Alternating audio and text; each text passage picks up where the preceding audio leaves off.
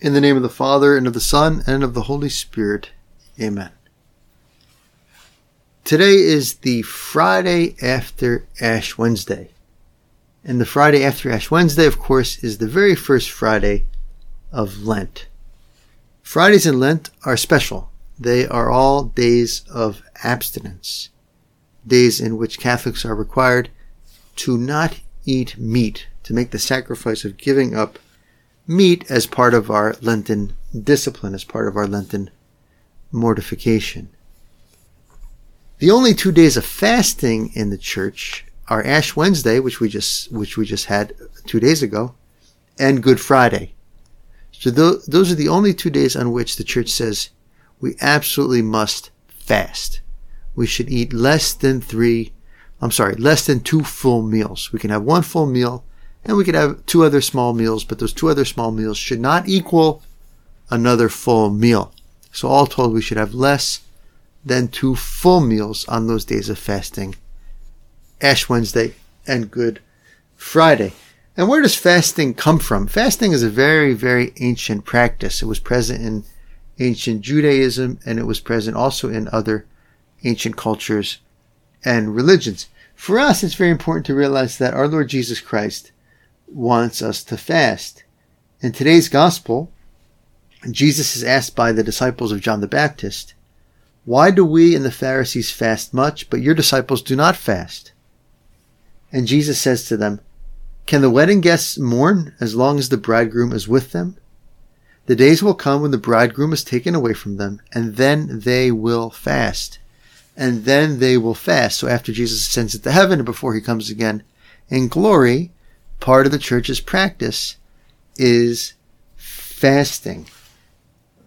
I think it's good for us to be generous in fasting. The church is very motherly. The church doesn't want people to worry about breaking rules. And so she only says that we need to fast on those 2 days.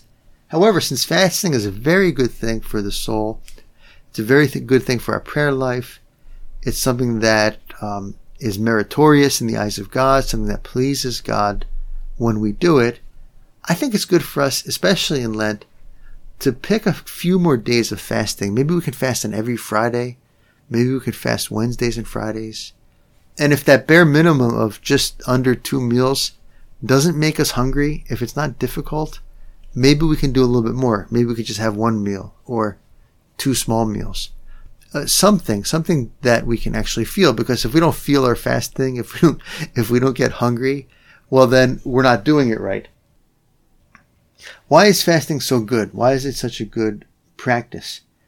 St. Basil the Great says this about fasting: "Fasting gives birth to prophets and strengthens the powerful. Fasting makes lawgivers wise. Fasting is a good safeguard for the soul, a steadfast companion for the body, a weapon for the valiant, and a gymnasium for athletes.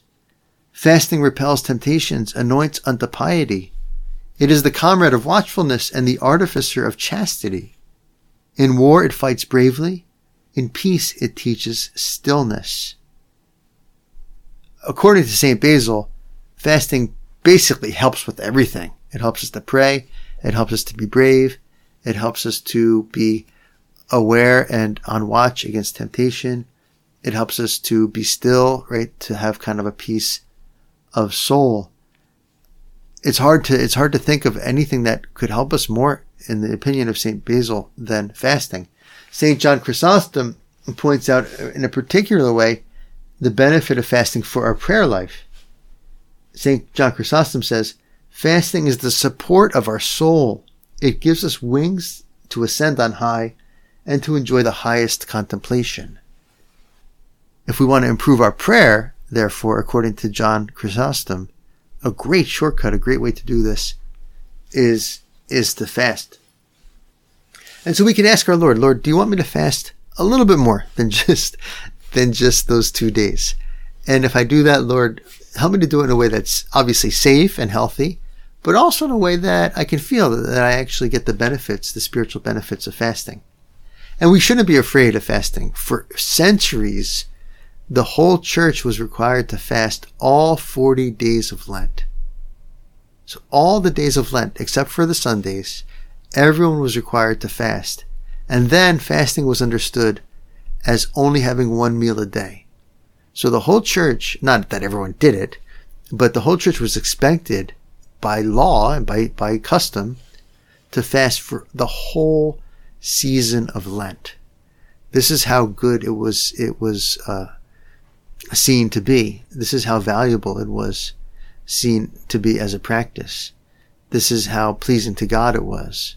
This is the importance that the church gave to it and gave to Lent, that everyone was supposed to fast for the entire season. And so we can do more than just 2 days if we want to. And we probably should. And so let's ask our Lord, what is the fasting plan you want me to have this Lent? In the name of the Father, and of the Son, and of the Holy Spirit. Amen.